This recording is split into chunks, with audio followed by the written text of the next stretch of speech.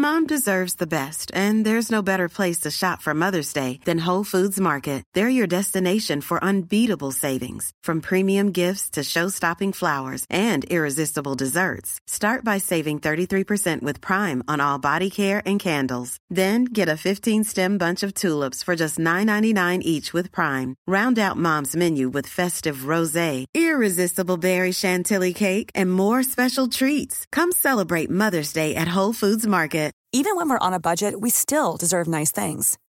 Quince is a place to scoop up stunning high-end goods for 50 to 80% less than similar brands. They have buttery soft cashmere sweaters starting at $50, luxurious Italian leather bags, and so much more. Plus, Quince only works with factories that use safe, ethical, and responsible manufacturing. Get the high-end goods you'll love without the high price tag with Quince. Go to quince.com/style for free shipping and 365-day returns.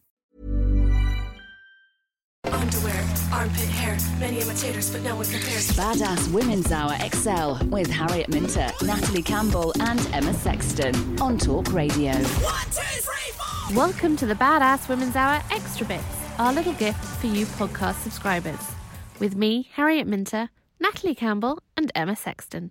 This week, we talked to Caroline Criado Perez, OBE, about why the world was designed for men.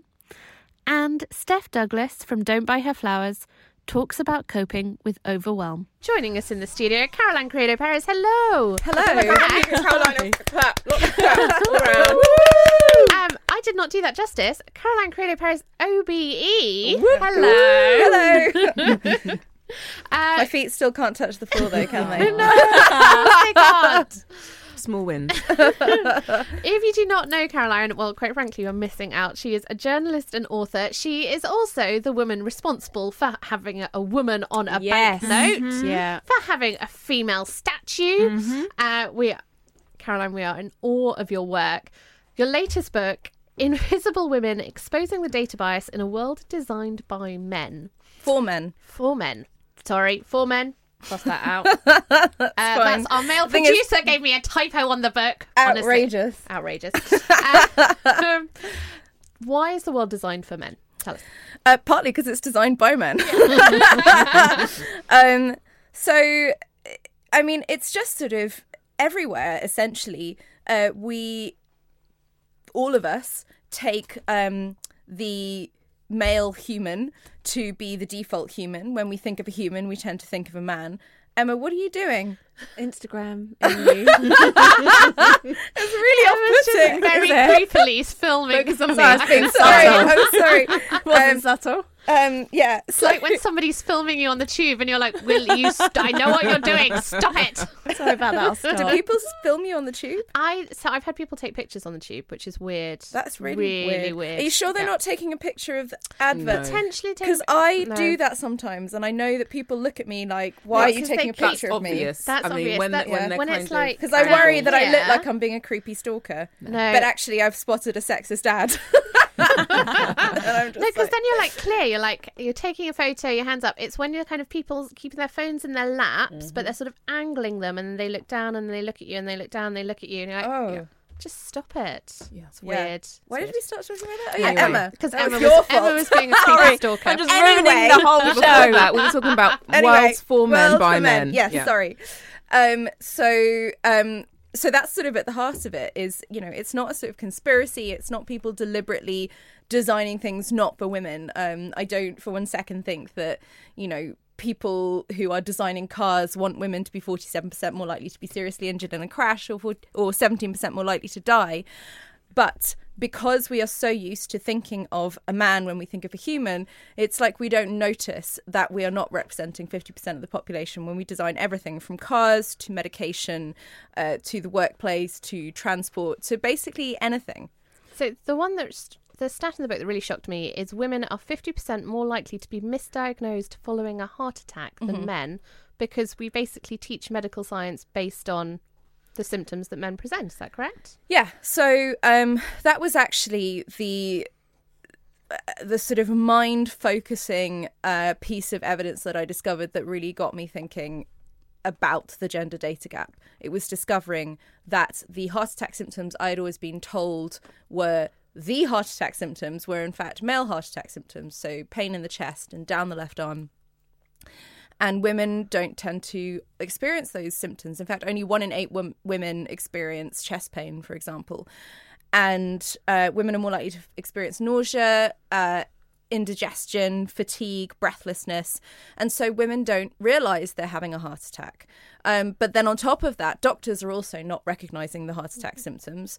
And so, women end up being misdiagnosed. And it's not just about the symptoms, it's also the diagnostic tests that we've developed to search out for the signs of heart attack. For example, one of the main tests is looking for blockages in the heart.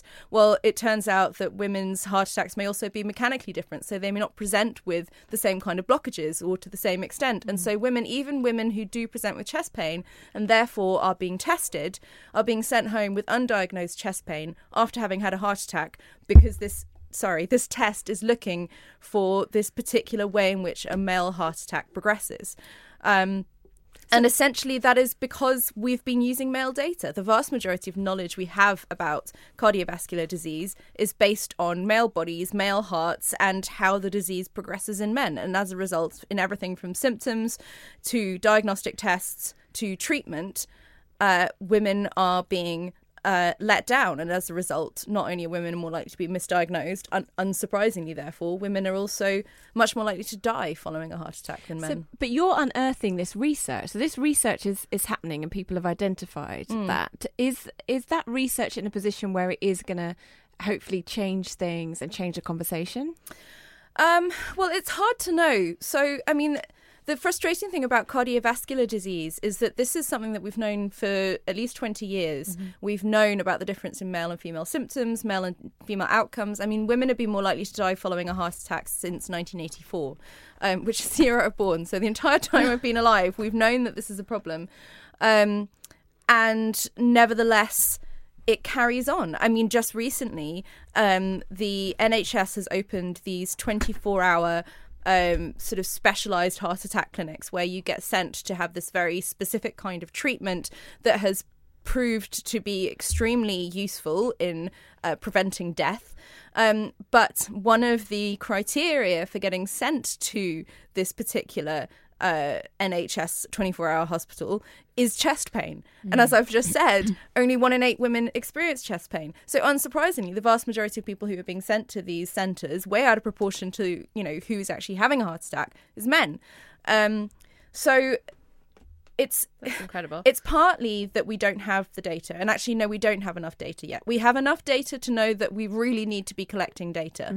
Mm-hmm. But we don't have enough data to fix everything already. That's going to take decades. But there is this sort of reticence and reluctance to kind of admit that we have this problem, even though we know that we have this problem. And that is harder to explain or justify. And I can only put it down to just this cultural norm being so pervasive that human means male, that somehow people are being able to justify it in their heads, that this isn't such a big problem. Because you do still get, the excuses that you get for not including women in clinical trials are things like, we haven't tested on women in the past, so we don't have any comparable data to show it up again. So basically, because we screwed you in the past, we can't start now.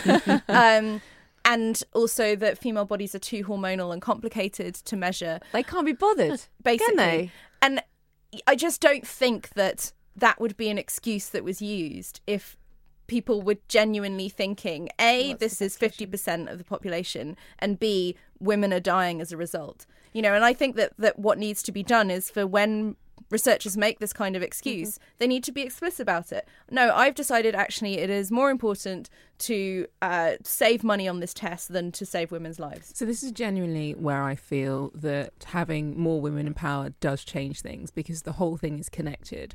Whether the people that decide where the funding goes, they're male. And so if you're presenting a case to men that don't necessarily get it, you're not going to get the funding. The researchers, again, do we have the right balance of women actively saying, I'm going to look into this? We've spoken a lot on the show about cervical cancers. and the fact that we just generally don't know what's going on in the lower half of our body, and there aren't enough people doing research because men aren't particularly interested. And so if we don't start to get into places where we can change the decision making around so much, it will just continue because it's not in their interests to research stuff. No, I mean, that's absolutely right. And all the research that we do have shows that women are much more likely to do gender analysis in their research. They're much more likely to collect sex disaggregated data. And, you know, you're absolutely right. There's a huge problem when it comes to funding. So the vast majority of VCs are men, and women do find it much harder to get funding. And there's this sort of double irony or whatever going on in that female entrepreneurs need more and better data in order to be able to convince the male VCs that this is a real problem that needs to be fixed. But they don't have the data because we're not collecting data on women. But I'm also thinking about the research councils and absolutely. All of the medical companies that again are investing in technology, and the pharmaceutical companies. You know, if we're not around the table, if we're not at board level, if we're not the chief execs taking that more balanced view, then it's just not going to change. No, you're absolutely right. And there's so many sort of enraging examples that I came across of exactly this from medical research. One that I thought was really the most outrageous was so if your uterus fails when you're in labour, there is only one drug that we have currently to try and get your uterus to sort of get back into gear. It's called oxytocin. It only works 50% of the time. There's no way currently to tell which women it's going to work in and which women it's not going to work in. So, I mean, this actually happened to a friend of mine. She went into labour. You have to go through this incredibly, you know, horrific procedure of having this oxytocin, being in labour for absolutely hours and hours and hours, in a lot of pain, trying to figure out how they're going to get the baby out. Only after you've gone through all that can you have an emergency cesarean. Anyway, so there was this woman in Liverpool who came across the idea that this was partly to do with a woman's blood pH.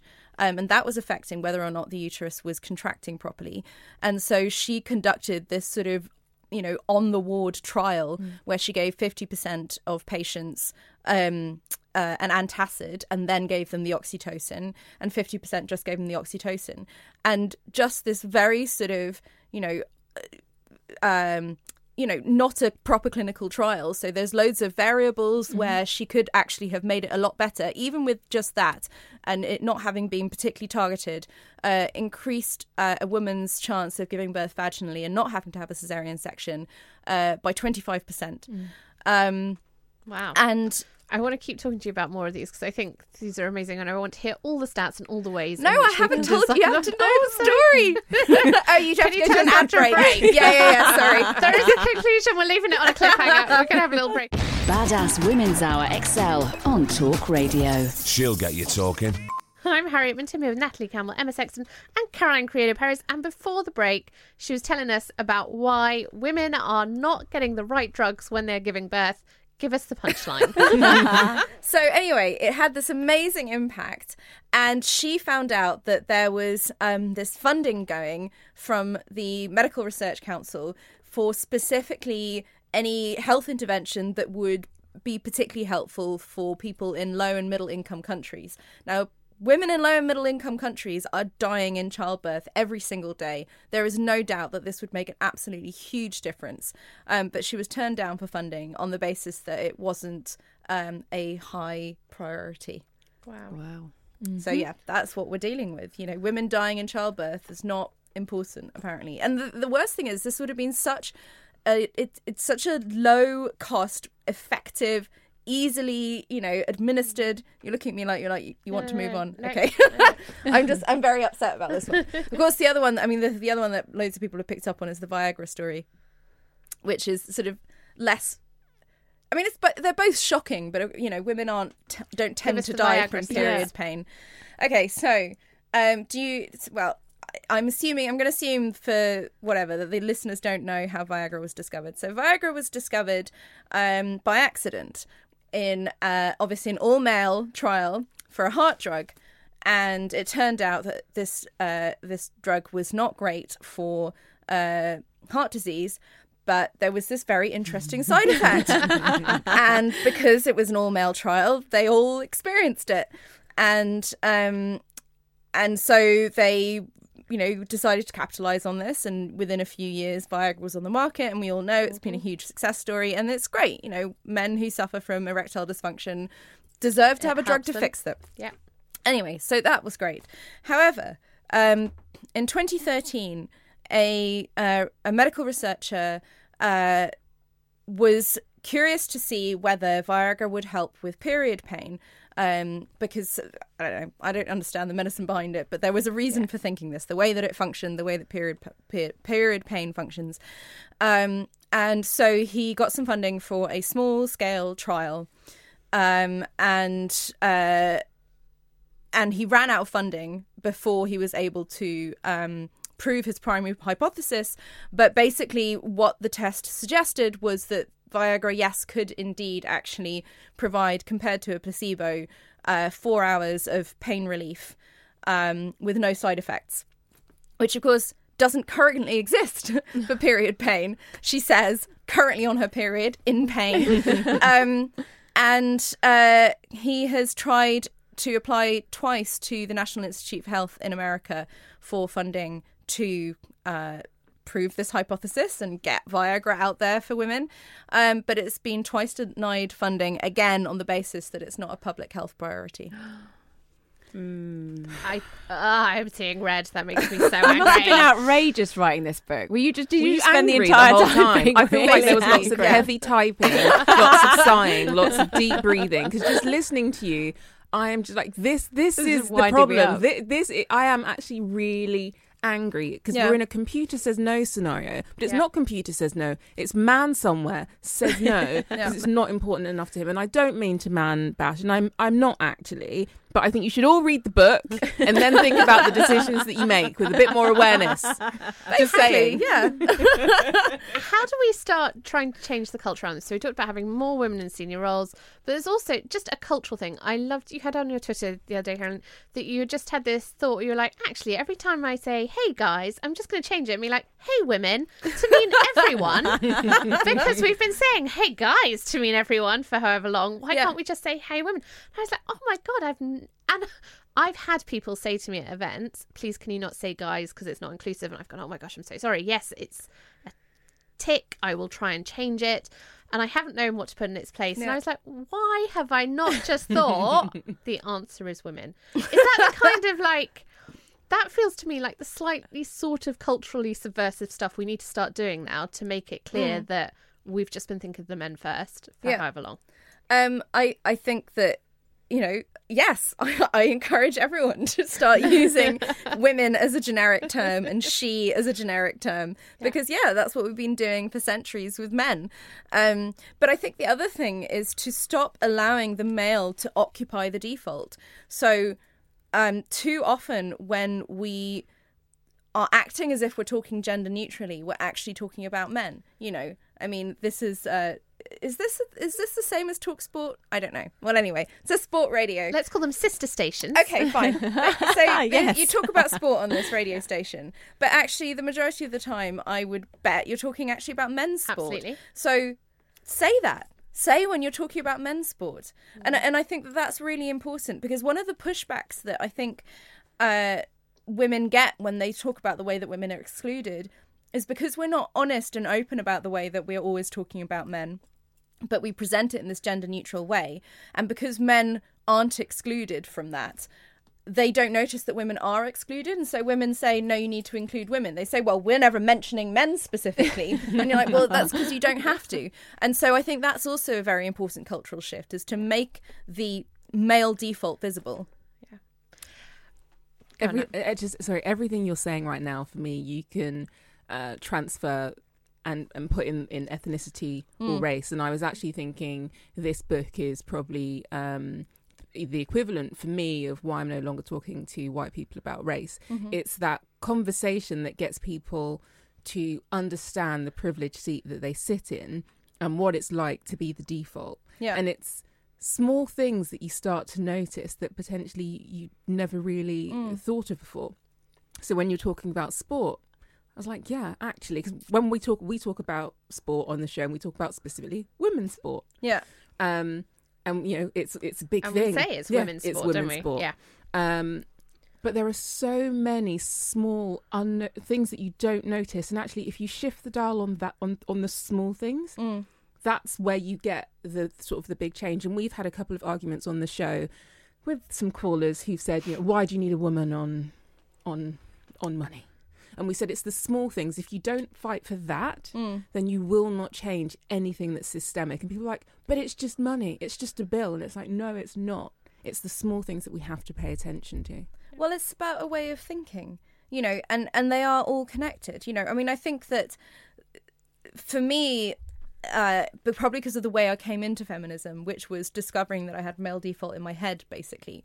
I read this book when I was 25. I went to university. Are you about to go for break? No, okay. I'm listening to just your face. This is like, my shut up, Caroline. face. Shut Intent listening. So I read this book about gender and language and male default in language, and basically talking about using words like he to mean he or she and man to mean humankind. And obviously I had heard these arguments before, but I'd not been a feminist. I wasn't political. I just thought stupid, trivial, who cares? Everyone knows it means he or she. But Debbie Cameron, who's the author of the book, said that actually when women hear or read these words, they picture a man. Yeah. And basically that just sort of changed my life because, as you've been saying, I hadn't noticed it. And so not only did I realise I was doing that, but also I was so shocked that I'd got to the age of 25 without realising that I was always picturing men unless someone had specifically specified a woman. And I think that that's why the campaigns that I run tend to be about representation, because I know how powerful an effect it can have on someone. And then also, and I sort of see this book as an extension of that campaigning work, because it's basically still about the underrepresentation of women. It's just that it happens to be in data. And, when I discovered the heart attack symptoms issue and women being more likely to die, it was just so shocking to me because I'd known about women's underrepresentation in culture, but we are taught to think that scientists and science and medical science in particular is objective and neutral. And fair. Yeah. Yes. And so you'd think if there's one place that women are going to be fairly represented, it's going to be in medical research. And it was just so shocking to find that the issues that dog culture are to be found in numbers. If you could pick one thing from the book that you think is an easy fix and we could just get on with right now, what would it be? And this is my short time face. Well, luckily for you, it's a short answer, which is just in every field, just start collecting sex disaggregated data. It's as simple as that. And it's so easy to do. We should have been doing it yesterday, but we can certainly start doing it today. Amazing. Fantastic. Caroline Criado-Perez, OBE, talking about her new book. I'm going to say it. Invisible Women, Exposing the Data Bias in a World Designed for Men. It's available in all good bookshops now. Go get a copy. The Fempire strikes back. Badass Women's Hour XL on Talk Radio. And we are joined right now by the wonderful, the gorgeous, the fabulous Steph Douglas. Oh, hello. Thanks very much. For anyone who has not heard Steph on the show before, she is the founder of Don't Buy Her Flowers, which is basically the website where I buy anyone in my life a gift. I'm not to brag stuff. I'm single-handedly keeping your business going. And you just had a baby. Here we go. And she's also an Instagram sensation. If you're not following Steph and her life on Instagram, then quite frankly, your life is duller without it. Thank you for coming in tonight, my darling. And I'm saying a super big thank you because I know that right now, life is really stressful for you. Do you know, since I wrote about it, it's not quite so much. Because you wrote about the feeling of being overwhelmed. Yeah. And it's just had this huge response on social media with everyone being like, oh my gosh, thank you for talking about it. When you're talking about overwhelmed, what do you mean? It's that point where you're... Actually, I read a really good description in a book by Bridget Schultz, and I use it all the time because it was the first time I read something. I was like, that's it. And she talked about it being like the ticker tape that goes along the bottom of the screen, the news ticker tape, where it's just like, ding, ding, ding, ding, all these things that you feel like you need to do, and you can't do anything because you kind of combust a bit. Yeah. The never-ending to-do list. It is. How did you know you were getting to the point of overwhelm? I think I do it in a bit of a cycle. So I think I'm feeling all right, everything's going fine, and I'm feeling kind of holding it together. And then I'll have, I'll put a few more things in the diary, a few more work things, a few more social things, a few more family things. Oh, we haven't seen that person and that person. So you kind of line everything up. You're all nodding. Yeah. Mm-hmm.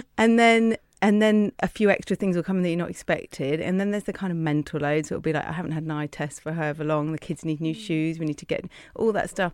And then just suddenly it's too much and it feels insurmountable. And I'm starting the day with a list that I know I can't get done, but I'm still trying to do it. Mm-hmm. And I think I spoke to a clinical psychologist, Emma Svanberg, before I wrote the post. And one of the things she was explaining was you basically are performing at a level that's not sustainable, and that's what we're all doing. So we're praising ourselves and other people praise us because everyone else is going, well, how do you do it, how are you running this and how are you doing that? And then when you can't, because you can't keep that up, then it feels like it's all coming crashing down and you're failing, but actually you're just normal. Yeah, we do celebrate busyness, don't we? Yeah. In terms of like there's a culture, but do you think it's getting better culture-wise? Do you feel that there's a lot of pressure on us to be busy and be doing successful things and achieving things and making it all happen and perfect life, perfect work, all of that. Looking great. Yeah.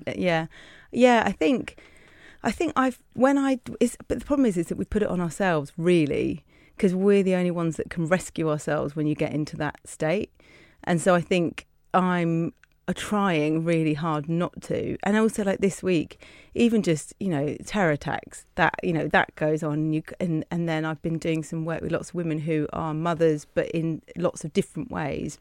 And like one post that went out today, she's got a child with loads of diagnoses and it's really complicated. And you go, okay, I don't have that. And when you can get a breather, you start looking at everyone else and you can go, actually, I'm okay. But it's at that point when you're in panic mode that you can't even see those things. Like you can't even see the perspective side of it because you're so overwhelmed. And I think that's hard. But do you think it's a symptom of how we live, either as entrepreneurs or, anyone that's got a portfolio career, where this sort of never-ending to-do list and the chucking in of all of these things that we need to do it's just more prominent because of the way that we've chosen to live our lives versus my friends that do 9 to 5s. They do their 9 to 5, they go home, and then they have more time to do stuff in the evening, but they are committed to a 9 to 5. My friends that have portfolio careers, they're working 6 different jobs, 6 different brain spaces. They're everywhere. They're up early. They're home late. So they're trying to do the social on top of everything else. And I am starting to feel it's a symptom of us moving to this portfolio career that was supposed to give us more space and time and freedom. Or being an entrepreneur, again, space, time, freedom. And the reality is that my friends that have got the 9 to 5s or even 9 to 6:30s or 8 to 6:30s, their lives are much more compartmentalised and simple. I suppose a lot less people have that anyway, just because of email and that the access to your evening and your access to be at work even when you're at home and all those things. I think friends of mine, friends who don't work, still feel that. I think motherhood is another angle which makes things. I mean, I've got 3 kids and 2 of them in school, and both of those classes have WhatsApp groups, and it's like and it's a whole nother level of like information coming at you and 2 lots of homework to remember and it's like all these demands on you. And actually you can switch out of it. You can say, I'm not getting involved in the school fete, or I'm not going to worry too much about Red Nose Day. My daughter went in her Christmas jumper because it was red and she had to wear something red, but it's when you feel like you've got to meet a certain standard, and then we put that on ourselves, and it's almost like it's such a relief when you take it off. Opt out. Is it standards, or is it having a better way to be productive and manage everything that you've got to do? I think taking stuff out is the only way I'm finding I can keep up, and not worrying about them in my house is pretty untidy a lot of the time, but there's 3 kids, I can't. And it's hard, and it's infinite, isn't it? That's what I found. It's not going to end. No, even with like running a business, you're running a business and you've got a family that you're running as well. And I find with the business that actually that to-do list is potentially never ending. It doesn't ever end because you're never going to be, I've done it, I've succeeded. So then it is about going, actually, I'm just going to cope with the things within this sphere and saying no, but it's really hard because then it's like all the friends that you're connected with that you should be seeing and you haven't seen, and then suddenly if I want to catch up with some mates, that could be like a load of other stuff to organise. And I think I think as well we have quite a different expectations to our mothers, but we learned from them. So a lot of what we expect of ourselves, we learned from them. So like whether that as a mum, whether that's like home cooked meals or being there at the drop off and the pick up and doing all those things, but also just fitting in a business on top or fitting a job in on top. And I think our generation are kind of still a lot of women who with children are trying to do their mother's role and be this successful feminist, so you're trying to do both, and I want both, but we haven't worked out how you fit it together yet, and then how much more the man needs to do and how much his work need to accept he needs to do, and that's a whole structural change. It's massive. So the best advice I got is from a woman who's managing it all, Pavita Cooper. She's awesome. She has 2 kids, and she said to me 60% is good enough. Yeah. And she's like, you operate at 180% all the time, so you don't actually know what 100% feels like, and to you 100% is bad. But she's like, take it down to 60 and see how you feel, and see if anyone notices you're not doing all of the stuff in the 180 or the 100. And you know what? No one noticed. Faffed about for 3 days, no one noticed. Yeah. But it's really hard because the way we operate is at such a level and such a pace. I just don't know if we know how to do that. Someone has to remind us. Or that's what I mean by this constant cycle. So you can do it and you're being quite cautious of what you're packing in, and then suddenly you look at the diary ahead and you feel, I heard you saying about going out, that anxiety, you're like, I'm not going to get enough sleep because I've got too many things in the diary. Please, I'm already so stressed about it. I can't think about it. But you're already tired thinking, how am I going to do that? And it's like, and it creeps up, and then you calm it down and you take some stuff out, but then you go again. And it's like, I don't know how you stop that roller coaster of, because it's only you that suffers, really. Well, probably people around you a bit. And it is also the fear of it as well. So there's the fear of getting things wrong and how terrible that's going to be. So you write in the article about sending your daughter off on a school trip and not giving her a packed lunch. Oh, Mabel. Mabel. She sounds like she was fine. She had a smorgasbord that day. So Mabel, what did you have? It was as I picked her up. Mummy, you didn't give me a packed lunch today. Oh. And she's like, what did you do? Oh, some of the other children shared with me. Like, oh God. And then, what did your teacher say? Well, she gave me some of her sandwich. Like, oh God, like it was like stabbing in the heart. But did that not happen to you? I'm sure that happened to I'm one of every 6. kid. So probably all the time. My mum used to forget me from piano lessons. No one needed therapy for she was that. She was fine, but I just was like, this was a sign of I'm going to start forgetting stuff. I'd missed the WhatsApp message that morning or whatever because it's like I can't do WhatsApp is a bit out of control, isn't it? Yeah, I have to be quite strict with people when they add me to a group. For ages I felt really bad because obviously when you leave a group, WhatsApp tells Harriet the group has that you've left the group. Exactly. Like, you just can't. What's that? The Irish goodbye. You can't sneak out the door. You have to full on leave. And so I couldn't do it. I would just be like archiving them, but then they come back and you'd archive them again. And I've just got very clear about it. I'm just like, no, I'm leaving the group. I'm sorry. I love you. Yeah. It's been great. This group is not for me. See ya. Yeah. I think, Can you outsource stuff? So cleaning. But I was talking about this the other day, that shame. I think I've heard you lot talk about that. We've all. I've got a cleaner. Me too. It's just me in my house. But a lot of women say it like, the cleaner, or they're all quiet about it, or they feel weird if the cleaner. Because especially if they're not working, they're like, oh, I should be doing that. I tell you, the other thing about having a cleaner is that I don't know if anyone else does this. I clean before the cleaner, which I remember my mum doing when I was growing up and being like, what is wrong with you? I definitely don't. That's what they're there for. I don't. I mean, but mine is like Frank is the baby has left saucepans all over the floor. There'll be a half-eaten apple. Like it's pretty gross. She does a good job. But I asked her to do an extra she comes on a Wednesday. I asked her to come on Friday this week because I was just like, I can't do anymore, and neither of us can. Doug can't either. You know, my husband, we're both at capacity. Yeah. I also, I don't think I've made this up, but I think I saw that you posted that you had a doula or you had some help for 6 hours a week. When I had Frank, you can get doulas that come and help you with the birth, but I didn't need that. I had Doug for that to shout at and grab onto. But when I knew, and it took me to my third to get to this, that when I got to about 6-7 weeks, I'd be really tired, and then they start waking up a bit more and all that stuff. And I bumped into a random lady in a car park who saw me, saw I had 2 children, a proper complete stranger, and she was like, just get help, won't you? Do me a favour, get help. I didn't. I've got 3 kids. I was a martyr. I didn't get to do it. And so I started looking into it, and so basically Sophia, who is our guardian angel, I saw her on Friday. She's now like my best friend. But she came to see me when I was still pregnant, and she just said, I just think new mums need looking after. And she would come and she'd send me to go for a nap or whatever, and she would wake me up. So she'd look after the baby while I napped, and then she'd come and wake me up with a cup of tea, baby's ready to be fed, maybe a bit of cake, you know. Oh my gosh. And she just looked after me, and so I had brain space to look after the rest of the family. And Doug would come home and go, right, so what are we going to do for tea? Because like I wouldn't have done anything, and I'd be like, Sophia's been, and she would have left food for us. And like it was a revelation. It changed my experience so much. But my question is, why? And so I remember seeing that, and I remember them meeting some women that were talking about what happens when a woman has a baby in Uganda. And when you have a baby in Uganda, all your sisters rally round and they take your baby away. Yeah. And they basically massage your feet and cook you food, and then they give you your baby back to be fed, and then they take your baby away. Yeah.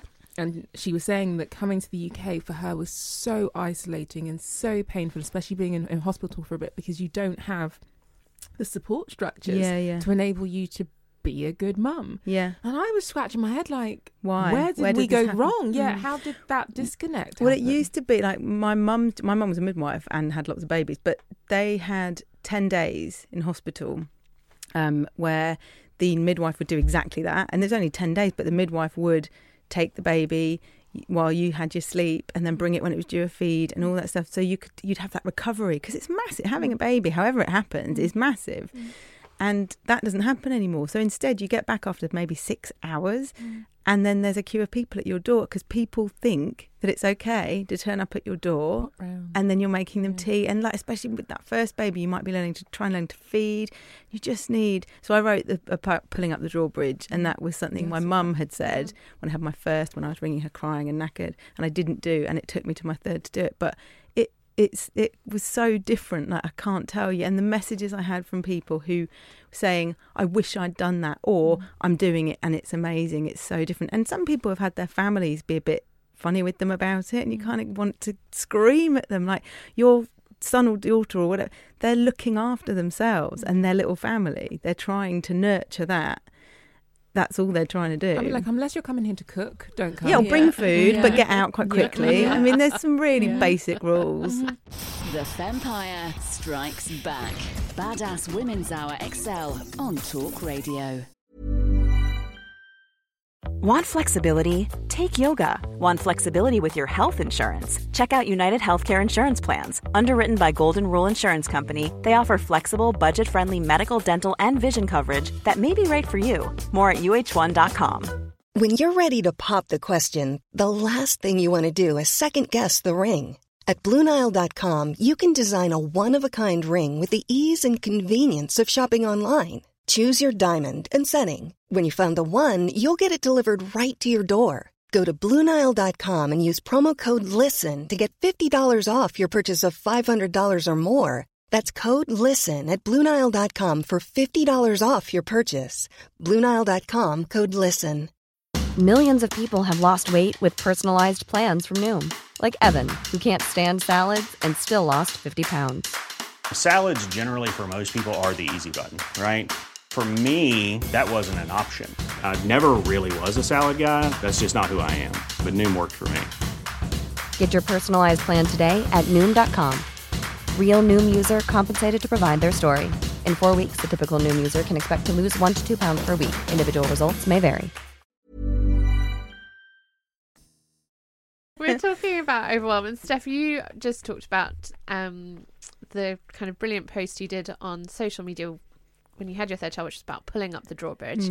And I have to say that I have a group of very, very good friends from university. We have our WhatsApp group, and I'm the only one without a baby on that group. So there's a lot of baby chat. And Mute the only thing I was like, love you. Yeah. The only thing that I feel like I've contributed to that group are basically things that you have taught me, which is 1, pull up the drawbridge, and 2, naps save lives. Oh yeah, they do. And they now get repeated all the time, and I feel very proud of my knowledge I passed up, which came from you. But it is this understanding that actually you're going through having a baby it's tough. Big. Yeah. Stuff, and you need to look after yourself.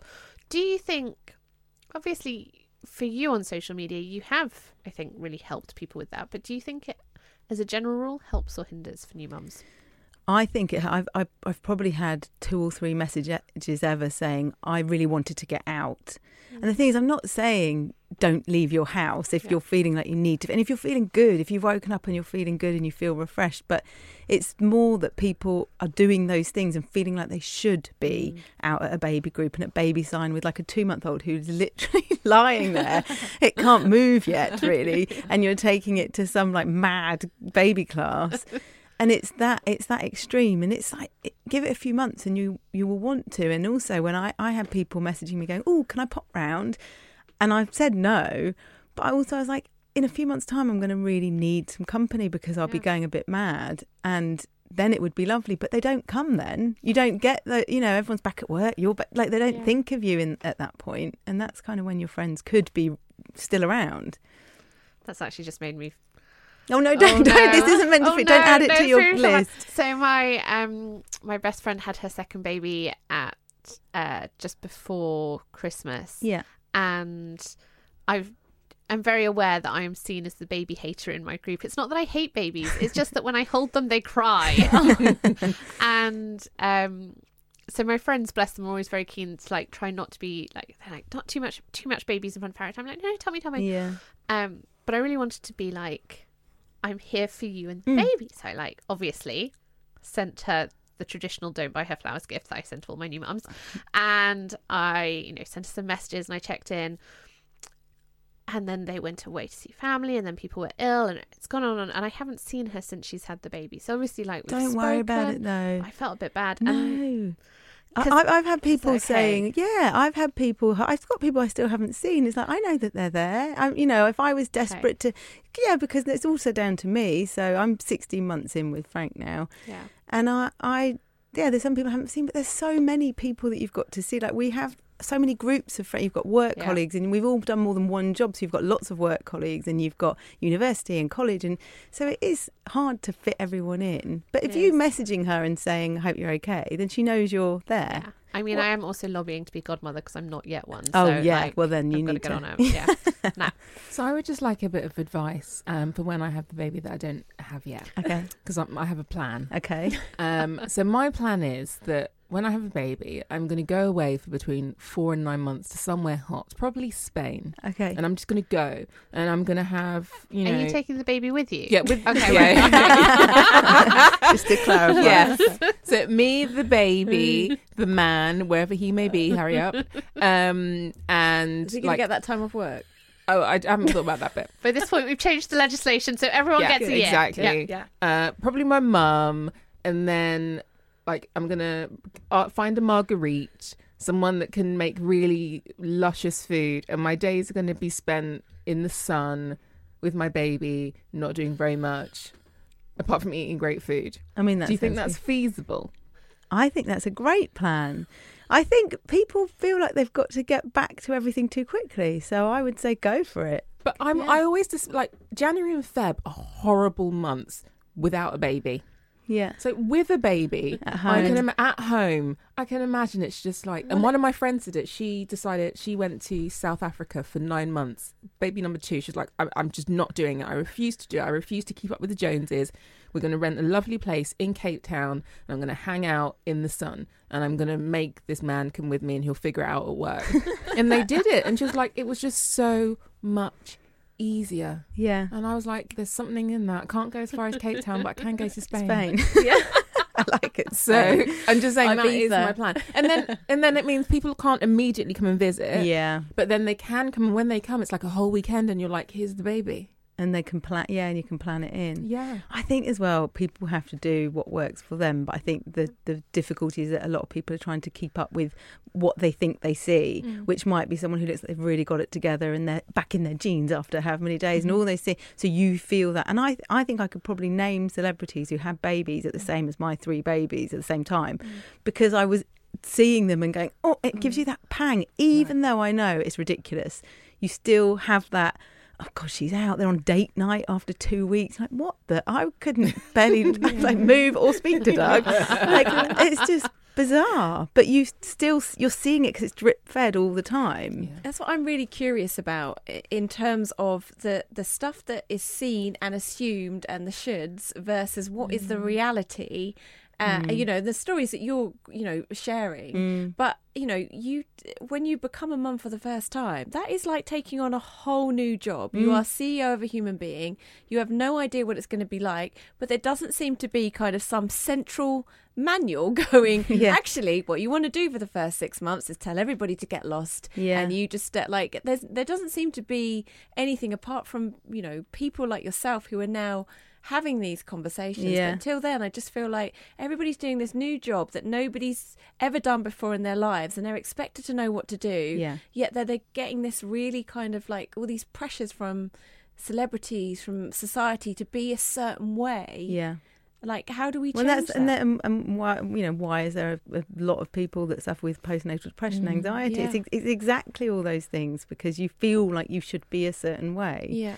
And I think it is hearing. I mean, there is many more people talking about it on social media, but there's still also the congratulating women for doing everything really quickly. And we don't have a culture that really celebrates motherhood, do we? I do feel like it's like you have a life, then you have a baby, that baby slots into that life and you carry on, when it's not like that at all. You have a new life when you have a new person in your family. But I feel like we don't celebrate that motherhood, that when you first have a baby, you should spend some time cocooning. It's almost like, well, when are you going to go back to work? And when are you going to get back to activities? When are you going to get back in your jeans? Like, we don't celebrate family. No, it's what can you getting back to? You're going to get back to what you were before. Actually, it's like, well, you're not going to. Yeah. And mentally, you're completely different. Everything is different, and it's not necessarily negative. There's a lot of it is really, really positive. Yeah. But you're almost not allowed to get to that because you're too busy worrying that you haven't got yourself back. Yeah, and then your expectations aren't managed, because if you think you're going back to your old life, but then your old life doesn't come back, and then the grief for that old life. Can I just add an important point about Spain? I only wear bellowing dresses. Oh yeah, perfect. Which is like great. Ibiza style bellowing. There's no jean. And that is me for between 4 and 9 months. I think it sounds like a really good plan. Like a really good plan. Yeah. Steph, you obviously run your own business as well. Yeah. How did that add, I guess, to kind of the overwhelm? Because did you feel pressure to be like, actually, I need to go back into the business right now. I need to be doing things. I need to be worrying about stuff. It's different because I love what I do. So that is, when you've got your own thing, obviously there is a difference there. But I did take time out. So what the difference is, because I have people going, oh, but you started a business when you had a tiny baby. And it was like, no, I didn't. The older kids were 2 and 4. So I had the idea when I had my first, and I didn't actually start until 4 years later, which is quite an important thing, because again, it's on maternity leave. I should be doing something in my maternity leave. I'll write a book, or I'll start a business, I'll start a blog. It's like, actually, really no. Like I didn't with the first 2. So by the time I had Frank, we've got a warehouse and a team, an operational team. So the business runs without me on a day-to-day basis. And so then when I was chipping in, and it would be with, ideas or what we're going to do next, it felt really good, because I was keeping my brain doing what it did before and really enjoying it, but I wasn't worrying about the day-to-day stuff, or if a parcel went missing, or worrying about all the feedback, and having lovely messages, but thinking, I need to get back to that person because other people were dealing with it. And I made sure I had a social media manager, and it was when I was pregnant. I had done it all myself. When I was pregnant, I realised I wasn't going to be able to do that, and I brought her in when I was about 5 months, and so she manages all the Don't Buy Flowers accounts. And that was the best. Like, it was a sensible thing, which I'm quite surprised I did. But I've sat with people who are like, "Oh, I'm having a baby in about 4 weeks. Well, what's your plan?" And they haven't got one because, like, "Oh, I'm just gonna. I've got an event when the baby's going to be about a week old, but I'll just do it anyway." Like, oh God, because you can see it. You can see that's going to be some sort of car crash because you can do it, but it's just putting a massive pressure on yourself. What sort of things do you think new mums need? Looking after a doula. I think you just need to know that someone's thinking of you. I think what I didn't realise when we started Don't Buy Her Flowers, because it started as gifts for new mums and now it's much broader. But when we started, it was very much about just something that is someone's thinking of you. And I underestimated the power of that, like how much people... that you're receiving something that's for you, that someone has thought about what they've put in, and they've put in a thermos mug because you haven't had a hot cup of tea, they've put in some biscuits because you're hungry, like they've put in all the bits, and you know that person's really sat in your shoes, you know, they've stood in your shoes, they've thought, what does that person need? And that's really powerful because it's also some recognising that they know that I need some looking after. And I think I went out for dinner this week and there was someone there who I'd not met, and her husband had bought her a package, not when she had a child, but for I think he'd been away and they'd had loads of family stuff going on.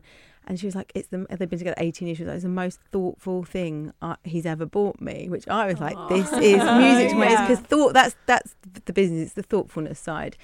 But it was the handwritten tag, you know, he'd get written a message, and when someone says a few lovely words, it means quite a lot, and he'd thought about what went in it, and I think that's the power. So with the new mum thing, it's just having somebody thinking of you. How do you not be too greedy, but you've thought of us, right? Because I see you're sitting next to 3 boxes. Yes. Are they for us? Yes, they are. Have you seen them? No, they're all for me. Can we have a little look? Yes, you can. They're all the same. So one of my question was, because you started with sort of gifts for new mums, but now you do lots of gifts, don't you? You've done gifts for people who are going through treatment of cancer. Yeah. So how do you then expand your range? Because I think that's one of the keys to your success is the empathy of these boxes, isn't it? They're born from really knowing how that person feels at the end. I think so the Stand Up to Cancer one, that one's been really, because we worked with 4 women who are going through, obviously Deborah, you guys know well. We've worked with people who were going through cancer, and so they told us what would have helped them, and I think that's kind of the really key bit. So this package is the Unwind package, and there's like, I think we've got 30 odd products in it that you can choose from, and when you can then put it together however you want. So you're making it really personal. Wait for it. Steph's made them very personal, clearly, because you see how excited we are. We're going to find out what is in these packages coming up after this break. Badass Women's Hour XL on Talk Radio. She'll get you talking. We are opening some gift packages here on Badass Women's Hour because the fabulous Steph Douglas from Don't Buy Her Flowers in the studio, and she's bought us one of their beautiful packages. Nat, tell us what's in it. So we've got a deep sleep pillow spray, which from This Works, which just it's the best thing. Yeah, for anyone who sometimes struggles to sleep, this. It's dreamy. We've got some Teapigs Calm Relaxing Tea. So all of this goes together to help us have a better night's sleep. We've got some space masks from spacemasks.com. It's like a heating eye mask. Yeah, so you got to just lie down. 15 minutes of warmth on my eyes. Cannot wait. And the one I'm really, really excited about is Skin and Tonic, the cocoa mask. And it says you can mix it with yogurt and honey just for hydration. I'm like, I'm going to look so freaking awesome next week. Rested. This is basically what we're doing for all of tomorrow. Yeah. And also, it's quite frankly what I'm going to have to do next Saturday once I've been out. Like post-clubbing recovery kit for Harriet Minter. Next day. Steph, you've obviously grown your business a lot on Instagram and through kind of maximising social media, but what would you say for somebody who thinks that they have an idea, but they're balancing a family life, they want to get it up and started? What are your top tips? I think I found it really helpful to write a business plan, just because I needed to have written something down, even if it was just writing down what the business was. And also things like getting on social media, getting out there, starting to make networks and connections and all those things, because it then, once you do launch, it really helps. I didn't really tell him what I was doing until I launched it. And also, there's a bit of it that just needing to get started, even if you start really small, but doing the thing that you're planning to do. Because I think a lot of people think they've got to wait, whether they've got to have investment or they've got to start with this big full shebang, and it's like, if you wait for that, you either might never do it or you're going to be waiting quite a long time. Where we launched with 3 packages, and it was me packing in my spare room, and I didn't have a strategy of, right, and at this point I'll get a warehouse, and at this point, but it kind of it worked, and it was incremental. So month on month, I got 9 months in and I was packing everything myself, and a friend was like, this is not a good use of your time. But it felt such a leap to then bring someone else in, because it does, doesn't it? And so it was at one step at a time to get to the... So I think, but getting started, you're going to start getting feedback straight away. So I started as Gifts for New Mums, and it was only when we were then live that you had people going, oh, I wanted to send this as a birthday or a get well, and then you go, oh, actually, this is much bigger market than I originally thought, and means there's loads of potential. But I wouldn't have known that until I got going. So I could have written 10 business plans and I wouldn't have known that. So I think there's the assumption as well that when you set up a business, like anyone can set up a business, you literally just go to Companies House and you can be trading in 10 minutes. In 10 minutes. But there's an assumption that everyone knows how to run a business. And, you know, if you look at your career, like it takes a good 10 years to really establish yourself in a career, really know what you're doing, really feel in the flow. And I think people underestimate that. They think that within 6 months or a year, they're going to be this like uber successful entrepreneur, not realizing that actually you're a junior entrepreneur. You are like, you know, you are learning. We're still a small business, you know, kind of you think of how many people we could be reaching, and it's massive. But also, I think that first 2 years for me, that was the marker. Those first 2 years were really tough, just because what we talked about earlier, you're never done. And it took me a long time to realise that. And you're building something from scratch. So you're doing everything. Yeah, and that's what people underestimate as well, because it's like you don't have any finance system or processes, so you've got to build that, haven't you? You don't contacts have marketing as well. You don't have the same, like now, when we were launching this package, I've got a load of people that I can contact who I've worked with in the last 4 years. But when I first launched, I'm messaging journalists going, hello, do you like what I'm doing? And, you know, no one replies. And you're like, oh my God, they hate it. It's awful. It takes time. Yeah. I think, but that 2 years, that was the kind of the really tough bit. And then I think I felt more confident in what I was doing after that point, because I could look at the numbers, if nothing else, and go, okay, it's grown, it's working. And we've got all these customers with all this feedback. So then your confidence means that you just are easier on yourself, probably. Yeah. We started this segment with you talking about that feeling of overwhelm and everything being too much. What have you learned about managing that? Taking stuff out. It might be that the kids are going to have beans on toast again, or it might be that I can't see friends for a while. I was supposed to see friends last night. Doug was going to be home last week, like late, and it was like, it's going to be really stressful to get out the house. And I know that they are okay, like they don't mind. So things like not worrying quite so much about what everyone's thinking, because the really good friends, the really good ones, or the good family, they're not going to be judging you for not having any time, and they'll understand, because you're trying. You're not a horrible person. It's just that you're feeling completely shot. Yeah. Beautiful wisdom there. Thank you so much, Steph, for coming in and bringing presents. Do I win? Frankly, best guest ever. Rose didn't bring us any presents. Well, there you go. If you want to find out more about Steph or Don't Buy Flowers, where should everyone be looking? Don'tbuyherflowers.com. Beautiful, easy. And also go follow them all on social media, because they are some of my favourite social media accounts. Give us the addresses, my darling. Steph. For me, Steph _Don'tBuyHerFlowers. Or the @Don't Buy Her Flowers is the official straightforward. account. Easy. 1, 2, 3, 4. This has been the Badass Women's Hour podcast with me, Harriet Minter, Natalie Campbell and Emma Sexton. If you want to hear more from us, you can come follow us on social media @Badass Women's Hour HR, or leave us a review and tell us how much you love us. We really need to feel the love. 5 stars should do it. Selling a little or a lot? Shopify helps you do your thing however you cha-ching. Shopify is the global commerce platform that helps you sell at every stage of your business. From the launch your online shop stage to the first real-life store stage, all the way to the did we just hit a million orders stage. Shopify is there to help you grow. Shopify helps you turn browsers into buyers with the internet's best converting checkout. 36% better on average compared to other leading commerce platforms. Because businesses that grow, grow with Shopify. Get a $1 per month trial period at shopify.com/work. Shopify.com/work. Hey, it's Paige DeSorbo from Giggly Squad. High quality fashion without the price tag. Say hello to Quince. I'm snagging high-end essentials like cozy cashmere sweaters, sleek leather jackets, fine jewelry, and so much more. With Quince being 50 to 80% less than similar brands. And they partner with factories that prioritize safe, ethical, and responsible manufacturing. I love that. Luxury quality within reach. Go to quince.com/style to get free shipping and 365-day returns on your next order. Quince.com/style.